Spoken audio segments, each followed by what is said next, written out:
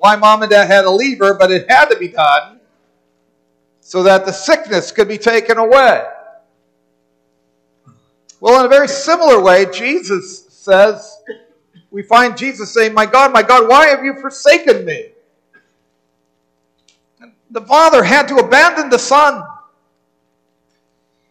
And it was necessary for things to get better that way. It had to happen so that, as these four have confessed, so that our sins could be taken away. It had to happen so that we could avoid going through forever what Jesus endured for his people on the cross for a time. And that's why believing in Christ is so important. That's why this is such a celebratory time, but it's a very important time. It's a necessary thing. Because why believing in Christ is so important? That's why it should be no trouble for us to live for Jesus then either. I mean, I was just thinking about this, about how, we're confessing Jesus as being so important, but also we find in this, as we're looking at this passage, it reminds us then that it should be no trouble for us then to not only believe in Jesus when we think about what he went through, but also to live for him. To live for him. To be mindful of that. Because nothing that we will ever have to go through in life, nothing, will ever compare with what Jesus had to go through for us. Nothing. And you can count on the fact then that Jesus will never forsake you, no matter what you go through. And that's certainly part of why you profess Christ in the first place. We're going to try to plumb at least some of to get to the depths of what it means for Jesus to be forsaken by God. We're looking at two simple points this morning. One is that we see it in the darkness, and the other we see it in the words of Christ. We see it in what Jesus says. We see it in what we see in the surrounding area. We see it in the sign of the darkness. We see it in the words of Christ. First of all, we see it in the darkness, in the sign. We see it in the sign. The gospel writers, Matthew, Mark, and Luke, they all mention the darkness that struck the land during the time of Jesus' crucifixion. And it happened from the 6th hour to the 9th hour, which would have been noon hour till 3. Time when you expect it to be as light as ever. Now, not only do we hear when and how long the darkness hung, but also where. Mark tells us that the darkness hung over the whole land. And that probably meant the land of Judea or Palestine. People try to explain how that darkness occurs, and they try to come up with all kinds of understandings about why it happened, but whatever the way, it was God's way. It was God's timing. And given that textual description, Mark makes it out to be inexplicable. It's inexplicable. This isn't something that was normal. He doesn't speak about natural occurrences. Darkness comes because God wants it to come. God is speaking with the darkness. And what's interesting about this point is in Jesus' crucifixion is that up until this point of darkness, the powers of darkness seem to have their way with Christ. They're taunting, they're mocking, they have a lot to say. But during this period of darkness, they have little to say. It's God's turn to speak. And the silence of the mockery indicates a sense of terror that has come upon the people as this darkness has appeared on the scene. Well, what is this darkness? Why does it happen? Why does it happen now? What does that have to do with us? Well, when you think about darkness in the Bible, right, it reminds you of a lot of different things, right? You might be thinking, if you're familiar with your Bibles, you might be thinking about how it reminds you of the plague of darkness that fell upon Egypt, right? Or one of the 10 plagues that way during the time of the Exodus, time of Moses. That plague, of course, was a plague of judgment upon Egypt, wasn't it? For not responding to God's call to free the people of God from their bondage. Also, all the way back to creation, we remember that darkness was over the surface of the deep. One of the very first things you read about in the Bible. Darkness is one of those things, biblically speaking, that we usually associate with evil. We say God is light, and with Him there is no darkness at all. And that's true. But another way to look at darkness is to see it devoid of God's fellowship. When we think about hell, when we think about being apart from God, when we think about not knowing the direction that we're supposed to be going, the Bible speaks about darkness. You were once darkness, the Scriptures say, but now you are light in the Lord. Therefore, as children of light, live as light. Right? You've had this change that has been made to you, so live like you are. Don't live like you were. Live like you are. You're a holy nation, a royal priesthood. You're called to declare the praises of Him who called you out of darkness into His marvelous light. To be in darkness then is to be without God, to be without mercy, to be under His wrath, to be His enemy, to be under His judgment, to know His curse. You don't want to be caught in the darkness when Christ returns on the clouds of glory. You don't want to be caught in the darkness when you die. You don't want to be caught in the darkness while you live. I mean, it's foolish anyway. It has its consequences anyway. But to live and die in this darkness is to live and die under the curse and the wrath and the judgment of God. But now we read that darkness has fallen on the land. That's covering a great expanse. It's not just at Golgotha, it's not just at Calvary, but it's covering the land. Well, why is that? Judgment is coming. Darkness is falling where God's people are residing. And that's a fulfillment of prophecy. Now, we could get into a lot of different scriptures, and time wouldn't permit us to do that as far as dealing with those prophecies from the Old Testament.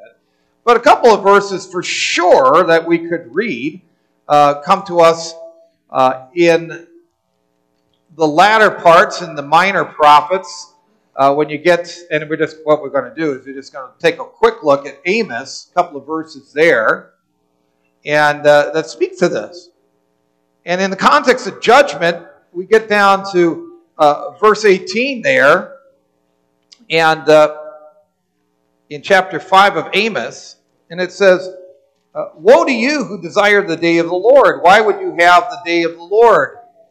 It is darkness and not light. As if a man fled from a lion and a bear met him, or went into the house and leaned his hand against the wall and a serpent bit him. Is not the day of the Lord darkness and not light, and gloom with no brightness in it?" And one other verse out of Amos 8, verse 9, again talking about this judgment. It says that there, it says, "And on that day, declares the Lord God, I will make the sun go down at noon and darken the earth in broad daylight." God is going to pour out His vials of wrath in judgment. You know, if you're judged, if you are caught in doing something wrong, right? If the cop catches you, or your teacher catches you, or your parents catch you, boys and girls, or your friends, or even your enemies, that might bring about a bit of fear. Some people don't get afraid about anything, unfortunately. People can be very defiant, but it can cause some anxiety. It can cause some fear when you're caught and about to be judged. Well, what must it be like when the anger of God is poured out justly for the sins of His people? It's a dreadful thing to fall into the hands of an angry God. Okay, but then why aren't the people struck down here if there is this darkness? Why are they not consumed? If this darkness is God coming in judgment and wrath and vengeance. Well, it's there all right. It's all there. Judgment is being carried out. Judgment for every single sin that God's people have committed. The secret and the public. The ones you wish nobody would know about. And the ones that people do. The breaking of the first, the breaking of the 10th, and anyone in between. The sins of the people of the old covenant. The sins of the people of the new covenant. Not just the sins for the present, but for the past, for the future. It's all there. Judgment is being laid on Jesus Christ. And He's taking all the judgment of His people upon Himself. And that's why the people aren't consumed. And that's why the darkness comes, but then it also passes away, so that light can return. That's why the people can continue to live, and they can hear the call to live for the only one who has taken the darkness upon Himself for their sake. Jesus Christ doesn't deserve the darkness. We do. We don't deserve to live. We don't deserve the light. In our nature, we think we do. We think we deserve all the good things of life and more. That's what our culture teaches us. And if we don't get them, then we'll complain and we'll bellyache till we get them. And we'll scream and stamp our feet until we get them. But we deserve the darkness and judgment. That's what we deserve. You know, a lot of times you hear people saying stuff like that, right? You deserve to have this and that done. You deserve to have this and this happening to you. You deserve those things. You enjoy those things. And it's all right to enjoy those things. But what we really ultimately deserve is darkness and judgment. That's what we deserve.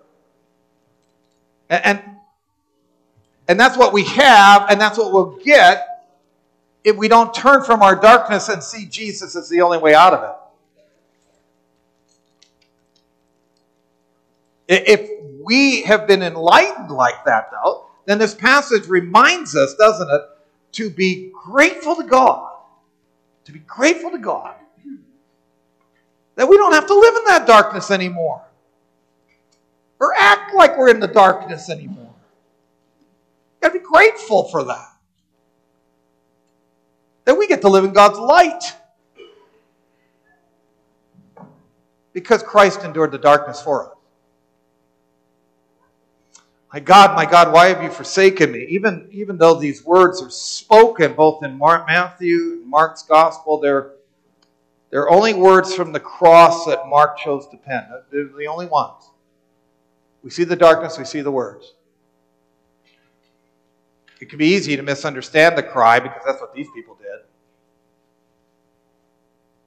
They say to themselves, he's calling for Elijah. A lot of times in Mark that we hear Mark telling everybody about what Jesus is saying in his native tongue, which was Aramaic. And this is one of them. Eloi, Eloi, lema sabachthani.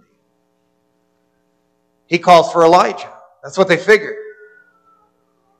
There was a popular belief that there were critical moments in people's lives when people would call for Elijah, because he'd rescue people in such critical times for whatever reason. So someone gets wine vinegar for Jesus to sustain him, so that mockingly they can sit back and watch to see if Elijah's going to come. Of course, Elijah had already come in the person of John the Baptist. But those mocking don't grasp the importance of Jesus' words. They figure he's delirious, and they mock the words of this righteous sufferer who was truly the only one who had the right to say, "Why me?" The only one. We can be tempted to complain to God that we've been unjustly treated. Why me? Some people's lives are that way. They live their whole life. Why me? We're victims of injustice. We need activists for everything under the sun. We hire advocates for every cause imaginable. Everything under the sun is dragged into a court of law. Everyone's a victim. While taking personal responsibility is elusive. By nature, we're like the man who came to Jesus and said, "Master, make my brother split the inheritance with me, because we deserve better. I deserve better." People live their lives like they've had a raw deal all their life. Everybody's against them. And in darkness, what ends up happening is that in darkness, we forget how little we deserve. That all that we have, the very fact that we're living and moving and having our being, we owe to God. And all that we have is but given by His benevolent hand. And we forget that by grace, we are who we are, if grace we know. But how quickly we forget that there's only one who really deserves to cry out, "Why me?" In the depths of the darkness, Jesus cries out, my God, why have you forsaken me?" The first three words of the cross, Jesus emphasizes other people, or others. "Father, forgive them. Today you will be with me in paradise. Behold, your mother and your son. But now, why me? My God, why me?" It's not a cry of pain. Jesus is crying out because the payment for sin as the righteous one is so intense. He becomes sin for us who knew no sin, so that we might become the righteousness of God. Cursed is he who hangs on the tree. Surely he has borne our griefs. He's carried our sorrows. But we considered him stricken by God, smitten by him, and afflicted. But he was pierced for our transgressions. He was crushed for our iniquities. The punishment that brought us peace was upon him. And by his wounds we are healed.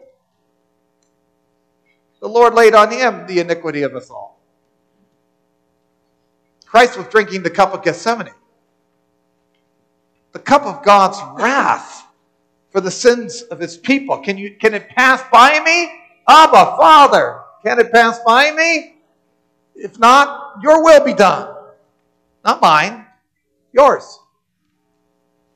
Christ was being abandoned like the scapegoat was abandoned in the desert to purify his people. Jesus undergoes hell for his people. He's forsaken by God. The Father would not have left him if it wasn't necessary, but it was necessary so that for those in Christ Jesus, there would no longer be any condemnation, and that's what a profession of faith tells you. In Christ, I am no longer condemned. And I'm going to live like that's true. You want to know the consequences of sin? Oh, you can look at the brokenness of homes. You can look at impoverishment and disease and death and distrust and hatred and perversity and shame when we do something really dumb.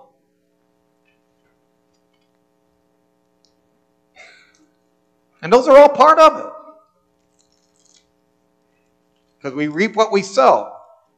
But if you want to know what the consequences of sin are really, ultimately, we look at the cross. If you want to know what a life of unbelief leads to, look at the cross.